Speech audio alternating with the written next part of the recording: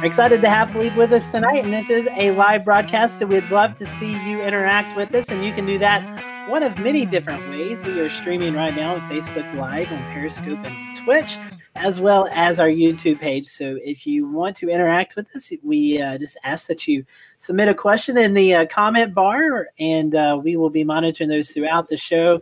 And if any apply to our guests, we'll ask them at the appropriate times. And if you have just a general weather question or something like that, we'll try to hit on those towards the end of the show. And if you're listening on our podcast version, towards the end of the show, we'll let our guests give out their social media information, most likely Twitter. And if you want to tweet a tweet to Philippe, you can do that. So again, we are on show number 276. We are going to be punting the news segment towards the end of the show because we're going to be talking about a really cool event that's going to be taking place here in the Carolinas tomorrow. So with that, I want to bring in our guest tonight. Philippe, welcome to the show. We're happy to have you. Happy to be here. And we're going to give you the standard first-time guest question. We want to know about your weather journey. How did you get to where you're at right now? What is that inspirational storm or person that got you into the weather world? And tell us a little bit about where you've been since then. Well, so I started up. I grew up in Greenville, South Carolina. I was there basically my entire life through high school, and then I decided, well, early on, I was very passionate about meteorology. I actually used to be afraid of thunderstorms and lightning especially. And through that fear, I was also afraid of maybe hurricanes and other sorts of things impacting my household and whatnot. But over time, that fear turned into a passion, and I became actually very interested in following the weather. And from there, I decided I want to do this for my career. So I went to UNC Asheville to get a bachelor's degree in atmospheric science. So I completed my degree there in 2011, and then I went up to the University at Albany to get my master's and PhD, and I graduated from there in 2017. And so since then, I've moved from the East Coast to the West Coast. So I'm now in Monterey, California, working as a postdoc at the Naval Research Laboratory. That's really cool. We didn't talk about this before the show. You're from Greenville, one of my most favorite places. It's a hidden gem in the entire United States. Downtown Greenville is beautiful. If you've never been there, you got to go. This is a little tourism speech, but I completely agree with you. It's gotten so much better. It really has. It's a good place. So, Shay, I know you and Philippe are really connected, so I'll let you go ahead and start the interview. Hi, Philippe. Welcome to the show. We're glad that you could join us tonight. Yeah, you cover you cover quite a range of topics. Very fascinating studies that you've done. I mean, you've done anything from tropical development to upslope snow, flooding. I mean, all kinds of really fascinating topics, and you seem to have a really good beat on things. A lot of really good graphics that you put out and explanations. You sort of bring it to lay terms for a lot of us meteorologists that aren't maybe as advanced as some of the things that you've done. But I tell you what, you've done some great work out there. And so, I kind of want to lead off with some tropics, right? So sure. I know one of your areas of expertise is the tropics. And so a lot of folks are asking me now, since we're nearing the June 1st, which is the beginning of the tropical Atlantic season, June 1st to November the 30th. What are we looking at here? We've seen a prediction from CSU, near average. We've heard above average, but maybe not as active. We've heard a lot of different things going on, and it's been a fairly quiet May so far. Nothing subtropical in development. The oceans are just slowly warming, or the Gulf of Mexico and the Atlantic are slowly warming.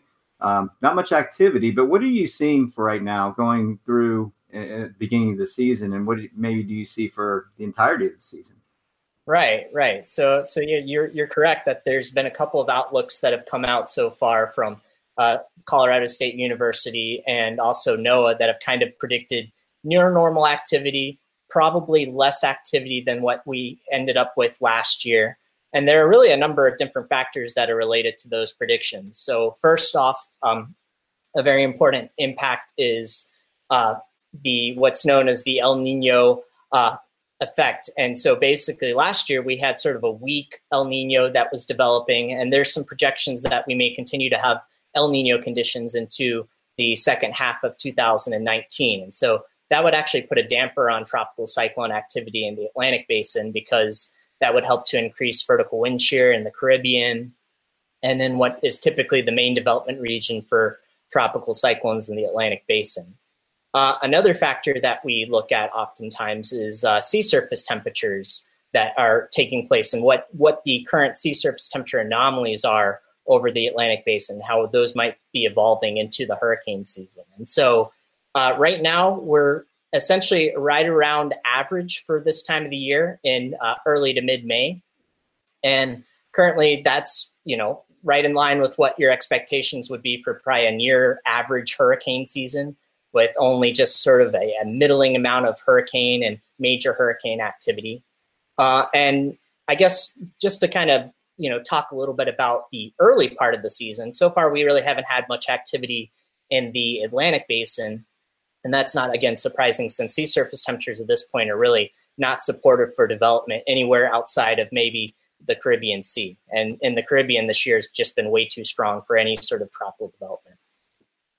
Right. So let's talk about El Nino. Folks want to kind of understand what's the relationship between El Nino and La Nina to the Atlantic basin and the Gulf. Right. So El Nino basically is just talking about warming sea surface temperatures that take place in both the East and the Central Pacific. And that happens when traditionally you get really warm sea surface temperatures in the summer months in the West Pacific, but in El Nino type situations, that water tends to slosh back to the Central and East Pacific, and you can get much warmer than normal sea surface temperatures in that area. So the main effect of that over the summer months is that it produces a lot more convection and thunderstorm activity over those warm ocean waters in the East and Central Pacific. And so while that actually might help to enhance tropical cyclone development in the East and Central Pacific, that same sort of thunderstorm and convective activity can then produce strong outflow. And that outflow ends up actually enhancing the shear as you get further to the east into the Caribbean and then into the Atlantic basin. And so it's that increased shear that kind of prevents storms that are coming off the African coast, easterly waves and other sorts of disturbances.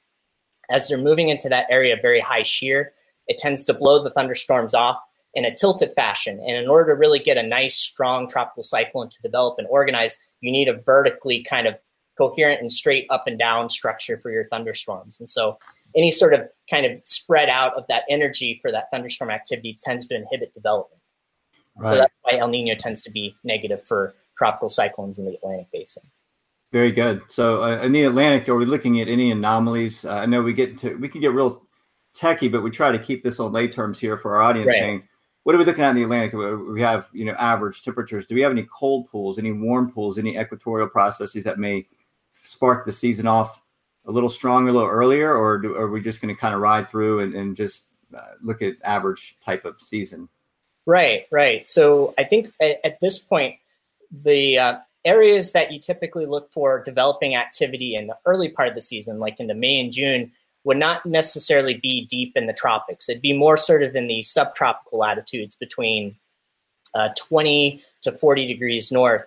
And these would actually be areas that are just off the East Coast or in the Gulf of Mexico or kind of out near the area near Bermuda, kind of in the northwestern portion of the Atlantic basin. And so those areas are actually well above normal in terms of sea surface temperatures for this time of the year, especially as you get farther north of Bermuda. There's kind of a warm pool relative to normal. We have much warmer sea surface temperatures. So as we get into sort of the latter half of May, and especially into June and July, if those anomalies persist and we still have much warmer than normal sea surface temperatures, then that could actually be a source for potential tropical cyclone development early on in the season. And so these would actually be storms that would be relatively close to the United States, but early on in the season, the sea surface temperatures, even if they're warmer than normal, tend to only be very marginal. And so these wouldn't really support very strong hurricanes or major hurricanes. These tend to be more sort of middling, weak to moderate tropical storms, essentially, at this time of the year.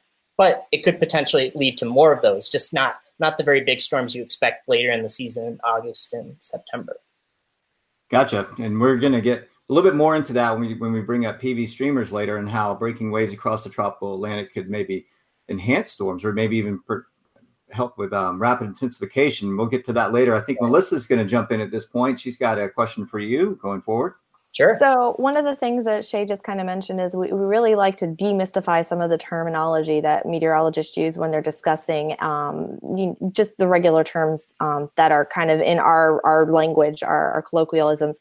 One of those is, you were talking about El Nino and you're talking about the strength of them. And I know you've done a lot of research about Rossby waves and using that to help kind of do the forecasting for what could come. So for just those people who are not sure what a Rossby wave is, can you kind of talk about them and why they are really kind of a good indicator with those teleconnections? Sure. So, I mean, a Rossby wave is really just a fancy term for a wave at a certain location in the atmosphere. And so in the upper levels of the atmosphere, you oftentimes have ridges and troughs. And so Rossby waves are basically the flow that's occurring around these ridges and troughs. And these individual kind of couplets of ridges and troughs represent kind of one Rossby wave length. And so Rossby waves in the northern hemisphere tend to propagate from west to east. And so basically, a lot of times you'll have a trough that makes landfall on the west coast of the United States. And then over the course of the next 2 to 3 days, that same trough is then marching through the United States and then emerging off of the Atlantic Ocean coastline. And essentially, these features are running right along the jet stream, or this strong area of wind that occurs in the upper troposphere. And these Rossby waves are carried along by that strong wind in the upper portions of the atmosphere. So hopefully I don't know if that's super simple, but it's hoping to demystify some of the terminology here. No, I think you did a really good job explaining that. And I think at this point, Shay's going to jump back in and we're going to talk about those PV streamers. Sure. Right. So PV streamers, they've kind of been a topic that have been more of a quiet topic for many years. And then we're starting to shed more light on what these areas of the atmosphere actually do according to the tropics. So maybe speak to what a PV streamer is. What are we looking at? Is it just a weakened area of the atmosphere that allows for moisture content to build, or how is it affecting the tropics? Yes, that's a great point. So I'm going to try to share my screen here. I think I have sort of an image that might help to sort of illustrate what a PV streamer is. So let me give that a shot real quick. There we go. Share my screen. And then I will pull up this. There you go. Can you guys see that? And I'm going to make this image much bigger so it's easily visible. Yes, we can see. Yeah, absolutely. Perfect. All right. So there's a lot of terms on here, but I'm going to focus sort of on the contours here and then the shading. And so the shading is what we call potential vorticity. And in simplified terms, you can think of this as vorticity, or basically turning in the atmosphere. And so oftentimes, as we were talking about before, Rossby waves are associated with ridges and troughs. And this is basically a couplet where we have a really strong ridge that has formed just off of the United States. So this is the East Coast right here. And this is an anticyclonic ridge that's associated with anticyclonic or clockwise flow that's going around here. And this is associated with very low potential vorticity air. So in some cases, these ridges grow so large that they actually start to fold in on themselves. And downstream of where this ridge forms, you actually start to see high PV air, or air greater than 2 PVU, following the scale in this particular plot that folds underneath this anticyclonic clockwise flow.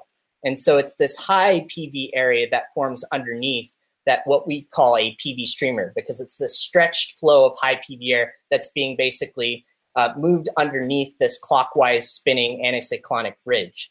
And with that, actually, high PV air is associated with cyclonic flow, or counterclockwise flow that goes around this sort of upper level trough feature. And so it's this little feature that occurs almost repeatedly over the Atlantic basin in the summer months. And sometimes this could then disrupt features that are forming further downstream, such as like easterly waves or disturbances that are coming off the African coast that start to approach the Lesser Antilles and the Caribbean Sea. Understood. And is Saharan dust also tied in with that? It looks like it's awful close to where maybe some of the upper level dust is coming off with the mid levels. So how is that tying in with the PV streamers? Right. So sometimes that can actually occur where you might get a huge ridge event that propagates all the way to sort of the coast of Africa. And then that can basically help to then push a lot of African dust off of the African coast into the Atlantic basin. And so that does happen occasionally, but a lot of that is determined by how strong the ridge is and also how far it's able to move towards sort of Europe and Africa, and whether or not it's going to then have an impact and the lower portions of the atmosphere where the dust exists. I'll stop sharing my screen here now. No, that's really fascinating. I think we've seen it at some points where we have that kind of a setup, and sometimes you'll get something that comes off really impressive off of African. It stays rather small and compact, and it's able to sort of weather these atmospheric inabilities or limitations and sort of glide underneath at the surface and then reemerge beyond that. Is that something you've seen, or is that basically that kind of combination a total debilitating factor? Yeah, so that's a good point. And actually, let's see, I might have another good example to share here if I can bring it up real quick. Maybe not. So essentially what happens sometimes is that you get disturbances that are coming off the African coast, and they do basically have to battle this relatively unfavorable environment, whether that not be dry air from a Saharan air layer outbreak or high vertical wind shear from a PV streamer. And so in some of those cases, the PV streamer may be weak in nature, and so it's not able to generate as much very strong high wind shear that would blow the thunderstorms off of the center of the disturbance. But in other cases, the PV streamer is too strong and the system is not able to continue to develop because the shear is just too powerful to be able to allow the system to remain vertically upright. And so a lot of it is dictated on just how unfavorable the environment is. How dry is the air? How strong is the upper level winds, and whether or not that's going to reach a threshold that the storm is not able to recover from. Yeah, it's hard to relay how difficult it is for any tropical waves coming off of Africa. They immediately have a battle ahead. They have several things that they have to get through. And right. So it's pretty fascinating to even, 1 out of 20 may make it, if you can't, I mean, not an exact number, but it takes a lot to get something to form off of the African coast. The ingredients have to be just right. Plus later in the season, we get to Cape Verde season when they form a little lower in latitude. That's a little more helpful in monsoonal troughing in the equator. So that's really fascinating. So there, I was going to jump in. It's like there has been some research that basically says of all these seedlings that come off the African coast, only about 8 to 10% of them actually end up developing into a system. So I think you're right on the money there with the 10% figure. Cool. Okay. So I think, Melissa, you're up. Do you have the next question? Yeah. So we're going to kind of transition away from a lot of your tropical work because you've done an expansive amount of research and a variety of different things. But one of the things that kind of caught me is your participation in the National Weather Challenge. And you've won quite a number of awards with those. And for those people who don't know, can you kind of explain what like the National Weather Challenge is and how long you participated in it and any like advice or interesting, things that you did in that particular challenge you forecasted for or memorable events? Sure, absolutely. So the Weather Challenge is this sort of collegiate competition that's maybe you can kind of say it's analogous to like the NCAA, but for weather. And so what happens is that it's a college competition that are based off of forecasting for a particular season for a particular city for a 2-week span. So, for example, it starts in late September, early October. You'll be forecasting for a particular city that was already set in advance, and you have to forecast the high temperature, low temperature, wind speed, and rainfall for a particular period of time. And you have to do that for every day for a 2-week period. And over the course of the 2 weeks, there are more than 1,000 plus competitors from all across the United States and even beyond that are forecasting in the Weather Challenge. And if you're lucky enough and you do well enough, you may end up with the trophy if you finish in the top 2, I think, for each particular division in the competition. And I know that you've participated for quite a few years, and those Weather Channel challenges with them starting in September and going through October and deep into the season, you get into some winter weather forecasting, which since moving to South Carolina, I've determined is really hard to do down here in the Carolinas, is to do that particular forecasting. But is there any one particular challenge that 2-week period where it was just a bear for you to try and figure out that forecast? Is there any one of those that just kind of comes to mind? Oh, yes, absolutely. So I still like to, even though I'm no longer a college student, I can still participate recreationally in the Weather Challenge. They actually let alumni forecast now in the competition. And this particular year, up in Alaska, I think Anchorage, Alaska ended up being a very difficult location because it was fairly close to the coast, and it was very difficult to determine whether or not you were going to get a marine impact that was going to come inland overnight, or if it was going to stay dry and radiational cooling conditions were going to take over and the temperature fell like a rock. So all the weather guidance that you used to try to make a forecast was almost useless in this case because they were giving very similar information, but the forecast would wildly vary from one day to the next, even though the overall synoptic weather conditions weren't very different. So yeah, that strikes my mind as one of the more difficult challenges I've had with this competition.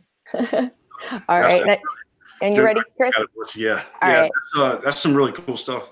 Going into that, we were talking before the show about some of your outreach and stuff on Twitter, especially with the weather communication stuff in the tropics. What was the motivation behind that? And, for anyone that's on Twitter that's ever seen your work, I mean, you're like a rock star when hurricane season comes around.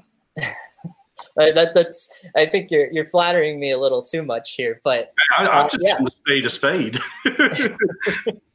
Yeah. So anyway, I think I was actually pretty late to the game for joining Twitter. I didn't join until I think November or December in 2014. And so at that point, I was still a grad student at the University at Albany. And I was convinced by a few of my other colleagues that were like, oh, I think you would really enjoy this. You always like talking about weather with other colleagues and making different graphics for particular weather situations. So I think this would be a nice sort of niche that you would fill. And so I was like, I kind of went in with my eyes closed, not really knowing what to expect. And, Twitter can be a very interesting community. I think it's amazing kind of how the weather community has gravitated towards Twitter over the last 3 or 4 years. And it's really become a really nice community to talk ideas, whether or not that be research or forecasting or just interesting events that are occurring all around the world. And so over time, I was like, well, how can I make, an influence in Twitter? How can I sort of, potentially help to educate people? I didn't want to think of myself as someone that was very knowledgeable, but I felt like I had learned a few things through my undergrad and graduate school experiences. So I thought, well, I really like making graphics, and I like kind of animating sort of the current weather conditions and trying to explain what's going on step by step to try to help illustrate what might happen in a particular forecast situation. Or if a weather event already happened, try to recap what went down, whether or not the forecast verified this way or that way. And so from there, I've made a lot of graphics that sort of try to illustrate these types of weather events. And part of it's because I'm interested myself, and I'm not exactly sure what I'm going to see when I create these images. And so it's a learning experience for me as well when I'm creating these animations and trying to sort of diagnose what's going on. And so I do it part for myself and then part to see if other people in the weather community agree or might be able to also add expertise as well. Oh, that's great. And, just going into that a little bit deeper, when you say you make graphics, are you using like Python to actually create your own graphics, or are you using a third-party source? So it really depends. So there are a lot of incredible websites now that have become available over the last 5 years for meteorologists. Tropical Tidbits, for example. One of my other colleagues, Alicia Bentley, has also put together a really nice synoptic web page for illustrating different sort of mid-latitude weather phenomena. But I like to create my own weather graphics. I use a programming language called NCL, which is it's called NetCDF command or NCAR command language, and it's actually an open source programming language that anyone could download on their computer. And I've used that almost exclusively for most of my weather career, although I'm starting to get a little bit more into Python.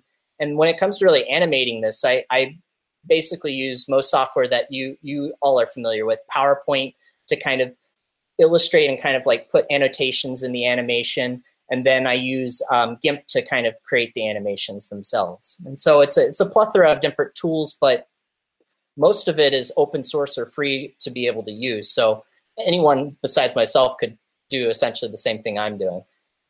Oh, that's great. And, thanks for the info there. And with that, I'll kick it over to Evan. I'll take it first from Evan. Felipe, we were talking about some of your research, and we were talking about the tropics earlier. And something that we've really seen over the past couple of years is really an increase in floods and flash floods and flood events. And I know you was able to do some research off of Long Island, where a big heavy rain event happened there. So talk to us a little bit about that research, and then maybe while we are seeing more of these bigger flood events happening throughout the areas along the, well, not only along the East Coast, but everywhere. It seems like we're seeing more and more heavy rain events pop up everywhere. Sure. Yeah. So actually, the work that I did with the Long Island flooding event, this I think was back in August of 2014. And it really kind of was bred out of a class that I took at the University at Albany with one of my advisors, Lance Bossart. This event had happened basically right before the class had begun. And he was basically pitching ideas to the class on what kind of research projects would you guys be interested in. And we all decided this seems like a great project to work on. This just had happened, and it was not too far away from Albany itself, and it set the 24-hour rainfall record for this location in Long Island. And so we wanted to study it more, and we decided the best way to do that would be to sort of do a numerical weather analysis of the event. And so these types of events actually happen quite frequently, not just in Long Island, but across the United States, where you just get heavy training rainfall over a location over a period of time. What was special about the Long Island flooding event, though, is that the rainfall rate was extreme. And you can get an extreme rainfall rate that lasts for maybe like 5 to 10 minutes with a very strong thunderstorm that moves overhead. But that rainfall rate was maintained over a 2 to 3 hour time span. And so 5 or 6 inches of rainfall fell in a very short period of time because of those training, very heavy rainfall echoes that moved over Long Island. It's somewhat reminiscent of the October 2015 flooding event here in the Carolinas. That was one of the more dynamic events I remember ever seeing. Yeah, no, that's a great example too. That another example of kind of, you just have these very strong echoes and they don't move very much. You just have the same locations getting hit over and over again. And so it's the longevity of that rainfall rate more than just the rainfall rate itself that becomes very important for these flooding events.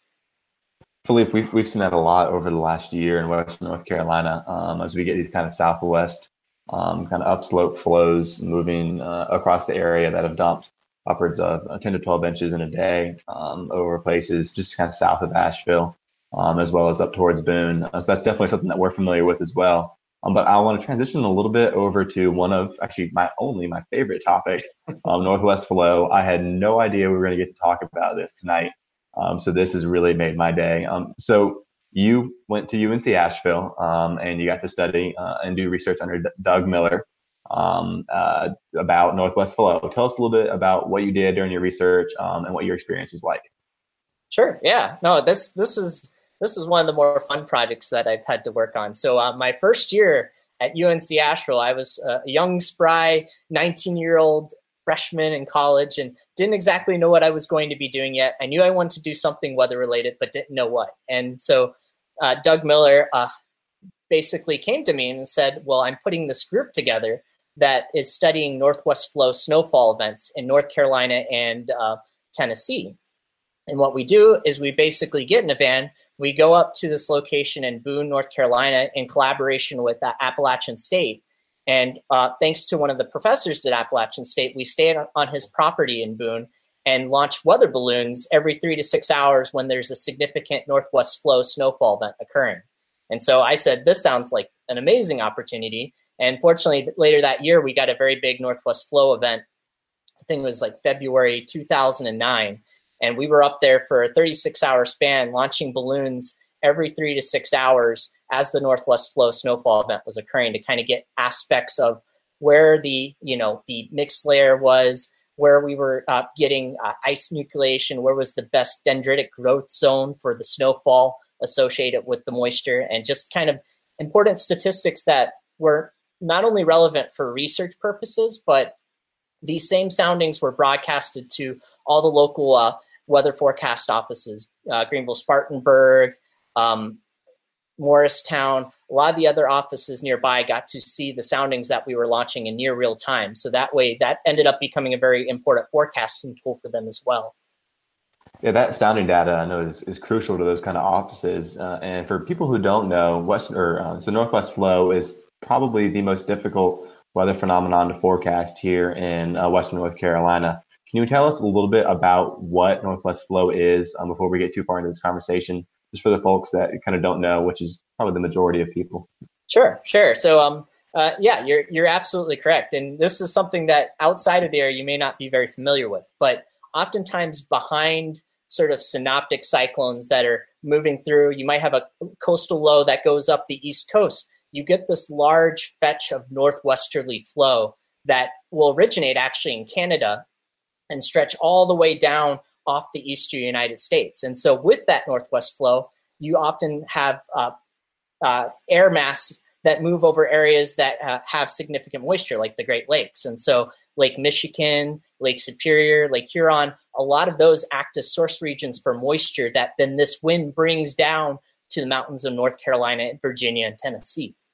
And so what happens then is that you already have the sort of enhanced moist air in the northwest flow that starts to move over the mountains. And in order to basically cross the mountains, it needs to ride up and over the mountain. And in that case, you provide a source of mechanical lift that allows you to get condensation of that already moist air into clouds and then precipitation. And so as long as it's cold enough, that falls in the form of snow. And essentially, that's what a northwest flow event for this region is.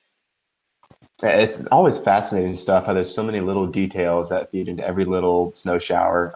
Some northwest flow events can dump up to, I believe the record is 60 inches in Newfound Gap. And then some just bring a little dusting and a little bit of rime ice onto the trees. For people who kind of follow me on Twitter, like Philippe, I love making animations, but mostly GIFs of these northwest flow events. It's so much fun to watch the snow fall on the trees. And then especially in the months of like March and April, it's amazing how quickly that snow can melt and how quickly the ice can disappear. So I appreciate you discussing this topic. I think we've discussed at some point we're going to have to dedicate a full show to northwest flow because it is such an interesting topic. So you're going to have to come back to that. I'm sorry, you just don't have much of a choice. Okay, no, I'd be happy to talk more about this. Snow is something that's near and dear to my heart as well. And I remember doing lots of northwest flow events, launching weather balloons, and just being utterly fascinated with the rich variety because, as you alluded to, some events produce an extreme amount of snowfall depending on what side of the mountain you are. And then maybe just on the adjacent slope, if you're on the downslope part of the mountain, you may get very little snowfall. And oftentimes Asheville actually ends up on that latter side where we get very little snow from these events. But say an area like Mount Mitchell or Mount LeConte, those areas oftentimes cash in and get very heavy snowfall amounts. So yeah, I'd love to talk more at some point. Yeah, absolutely. I'll toss it off to Scotty for now before I talk about this topic too much. Yeah, we're definitely going to get a show about that. Philippe, I have one last question for you. It's kind of a fun question. Sure. Obviously, you said you grew up in Greenville, South Carolina, and now you live out in California. So personally, not forecast. I mean, you can say forecasting, but personally, what's the weather been like? You know, you go from a more hot, humid environment in Greenville, South Carolina, to a more marine layer type environment there in California. So, what's the differences in the weather? Any challenges out there that you know you wasn't really accustomed to here in the Carolinas? Right. So you'd actually be very surprised. You're absolutely right that one of the big factors that we have here on the West Coast is the marine layer, and so it's basically this very thin layer of stratus clouds that will essentially be semi-permanent just off of the west coast of Monterey. And so predicting whether or not that's actually going to come inland and cause us to have a cloudy day versus stay offshore and we end up much warmer is actually a pretty big forecasting challenge that still isn't very well understood. And so in a lot of cases, what happens is that marine layer is very sensitive to how much mixing you have in the atmosphere. So if it warms up a little bit too much and you get a lot of mechanical mixing that's taking place offshore, then that could actually cause all the clouds to dissipate and you end up with a really nice day. Other situations, it warms up inland as well, but that produces more of like a sea breeze effect where it actually helps to draw the clouds that are offshore inland. And so we end up with a cloudy day and it's not really that much fun to be outside because the clouds bring in the cooler weather as well. And so a lot of times that's determined also by not just mixing, but also by the sea surface temperatures just offshore as well. So even though the West Coast, at least particularly right on the West Coast, the variability in temperature is a lot lower in comparison to like the eastern United States, especially Greenville. There is still a lot of interesting weather challenges that exist, especially with trying to forecast how much marine layer you're going to get. And if the marine layer does come in, whether or not that's going to be associated with drizzle or other effects that are embedded within those clouds. So, I mean, it's no matter where you live, I think there are some interesting weather problems, although it depends on what you really are fascinated by as to whether or not you can enjoy it. That's pretty cool. I know our wind forecast team on the West Coast, they have a heck of a time getting the wind forecast in, especially San Francisco Bay Area, because you have May gray, June gloom, all the way down to San Diego. Just that marine layer built in, it could last for weeks, even up to a month at times. But they've even named some of the eddies that form off the coastline from some of that. So there's definitely a lot of challenges. You have topography, high topography, and you have those cool sea surface temperatures versus East Coast. We have this like gradual coastal plain that kind of make things a little more predictable. But even over here, we still have our sea breeze, which is complex in itself. But that's California is a pretty tough area. Oh, I agree completely. And some of the interesting things in the summer months is that you can have just extreme gradients in temperature as well. It can be 60 degrees where I live here in Pacific Grove, California, and just go 10 to 20 miles inland and they're over 100 degrees in the summer months. So the spatial gradient is really intense sometimes in the summer. So if you do want to get nice hot weather, you don't have to go too far, unfortunately. But, I think most people would prefer to be somewhere in the middle between too cold or too hot. Definitely. So, Felipe, we've really enjoyed having you on tonight. If our followers who are watching tonight or those who may be listening on our podcast, how can they find you on social media? So my weather handle on Twitter is @pppappin. And so the first two P's are actually my first and middle initial, and then Pappin is my last name. And so not too difficult to remember, hopefully. As Chris was talking about earlier, it's a must follow on Twitter. You definitely need to go follow Felipe. Please stick around for a second if you want to. We're going to do a couple of weather roundtable events here, and we will log off tonight. I know most of us, or at least myself and Evan and Melissa and Chris, will be in Charlotte, North Carolina tomorrow, as this is a Hurricane Awareness Week, and the National Hurricane Center has their Hurricane Awareness Tour, and it'll be stopping at the Charlotte Douglas International Airport tomorrow. It is open to the public, so if you are in Charlotte or live around the area and you're a weather enthusiast and you've always wanted to check out these big planes that fly into hurricanes, you are invited out to the Charlotte Douglas Airport from 2 to 5 p.m. tomorrow. It's a free public event, so you can come in and check out the airplanes, talk with some of the flight crew. Different vendors will be there. Melissa, I know you will have a CoCoRaHS set up there, so I'll let you kind of talk about, seeing the airplanes are going to be really cool and talking to the flight crew, but you, along with a lot of other folks, you're going to have some displays set up and some information as well. That's right. So in total, there's over 20 different exhibitors that are going to be a part of the event. Myself from South Carolina will be representing the State Climate Office, and of course, South Carolina CoCoRaHS. We actually have the National Coordinator for CoCoRaHS will be there as well. We have the North Carolina Emergency Management, Red Cross is going to be there, FEMA is going to be there. We have some local fire departments that are going to be there. A lot of the local news anchors, the TV meteorologists that you love are going to be there. And it's a great way to come down, learn a little bit more about hurricane preparedness and awareness. Like Scotty said, take a look at these amazing aircraft that fly through these storms to get us the observations that they need, including one of our former guests who was back on in December, Heather Hallback, who talked about her flights through Florence and Michael, and I believe Lane as well too. So it's going to be a great event. We're really hoping to get a good turnout, and we hope to see some of you guys there. And I know that Scotty and Chris and Evan are going to be there as well. So, if you've always wanted to meet one of these guys from the Carolina Weather Group, this is going to be a real good opportunity to catch at least 3 of them If you can pry them away from the airplanes long enough to, ask them a couple of questions, a little bit more about themselves as well. But it really is going to be a fantastic event. The reason it's coming to Charlotte is we are going to be celebrating, if you can call it a celebration, the 30th anniversary of Hugo, which devastated portions of the South Carolina coast and even in inland North Carolina, South Carolina. It's very these tours go around, so it's been a long time since the last time that they came through the area. I believe the last time the hurricane hunters stopped through the Carolinas, they stopped in Florence a few years back. So it really is a unique opportunity to get out. I know we're going to be hosting some school groups prior to opening up for public tours. So it's going to be a really kind of neat way to engage in that STEM education portion as well, Scotty. Yes, it is. We had Jared coming with us, but I think he's been relegated to stay in Charleston due to some work issues. So we hate that. But Evan and myself and Chris will be there. We're going to be conducting interviews and kind of just grabbing some B-roll footage, as well as having a little bit of fun talking with the hurricane experts and touring the planes and stuff. So be looking for that. We'll have some footage. I think, Chris, we're going to put a vlog together, kind of recapping our day. So you'll be seeing that later on this summer as well. So again, I wanted to read the information off to you from 2 to 5 p.m. tomorrow, Thursday, May the 9th.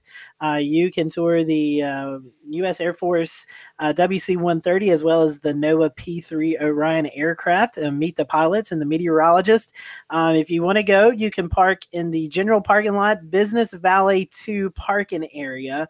So if you go to the Charlotte Airport, look for the Business Valet 2. There's going to be some kind of like tour bus there. There's shuttles at the airport.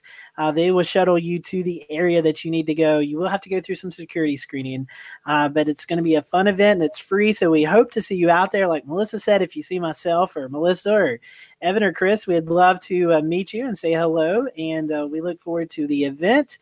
And it's going to be a great event. And like Melissa said, I think GSP said it's been several years since it's been in our area, so they're expecting to see a big turnout. So we are looking forward to that, as well as Hurricane Awareness Week. We've been posting graphics throughout the week to help you get prepared for the upcoming season. And today is talking about your insurance. And so we just had Rob Galbraith on with us a few weeks ago, and Rob kind of gave you some tips on what you need to do before hurricane season. Remember, Melissa, is it 30 days before it goes into effect? You're on mute, but I think she said yes, it is. It's 30 days for most policies before they go into effect. So if now would be the perfect time to reach out to your insurance agent, go over your policy if you haven't gone over it recently, whether you're a homeowner or even a renter. Having those insurance policies are pretty vital when natural disasters come along. And if you live outside of a floodplain, talk to your insurance agent about also getting flood insurance. And that's also about a 30-day waiting period before the policy goes into effect. So if you want to get your insurance policy checkup, do it now so you have it set for when hurricane season starts, because once it starts and there is a storm threatening portions of the coast, they will actually shut down and will not sell or update any policies. Yeah, so definitely get that checked out. You've got another month or so before hurricane season starts, so you definitely want to get that checked out. Also, I'm going to kind of toss it to Chris here because I hope I'm not throwing you under the bus, Chris. But we are watching. Watching the potential of seeing some thunderstorms this weekend. We could see some isolated strong to maybe severe storms Saturday and Sunday. So I know you've been following that, so I'll kind of let you give an update on what we can expect weather-wise over the weekend. Yeah, absolutely, Scotty. So we're going into this late spring pattern that we normally get to around the Carolinas here. For the rest of this week, mainly tomorrow, it's going to be highs in the upper 80s, 87, 88 degrees, depending on, if you're close to the coast or up toward Greenville or in western North Carolina. But as we go to the weekend, another system is going to approach late Friday into Saturday, and rain chances to be on the increase, especially late Friday. Through most of the day on Saturday into the day on Sunday. And Sunday right now appears like the day where rain's going to be the most likely, at least across most portions of South Carolina, with rain chances better than 50%. Both days on the weekend, with Sunday being maybe even greater than 60, 70%. But it's a system that's a long ways out. But anytime we start getting late spring, early summer, any kind of late afternoon thunderstorms, you got to look out for the potential, possibly some isolated severe storms, and we'll be definitely doing that. So, yeah. Definitely. So it looks like next week we could have not really a cool down, but at least the humidity is going to drop in. We're going to see temperatures more in the average area of upper 70s. So it's been pretty warm to start off the month of May, but it looks like next week we kind of get more into an average feel and not as much humidity to work with. So anyone have anything else before we sign off for tonight? All right. Well, I'm seeing some head shakes. No, we appreciate you watching us here on the Carolina Weather Group. As always, we'd appreciate you following us on our social media accounts, on our Facebook page and our Twitter page. We'd also love for you to subscribe to our podcast, give us a review.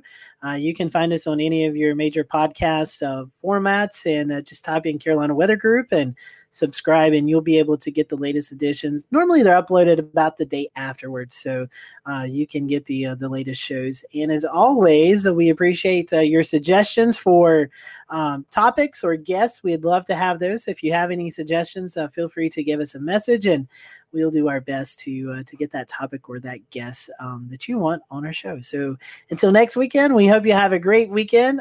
We hope that you'll be out tomorrow at the Charlotte Douglas International Airport. Come say hello to us if you see us, and come tour the Hurricane Hunters. And until then, we will see you back here next Wednesday night for another episode of the Carolina Weather Group.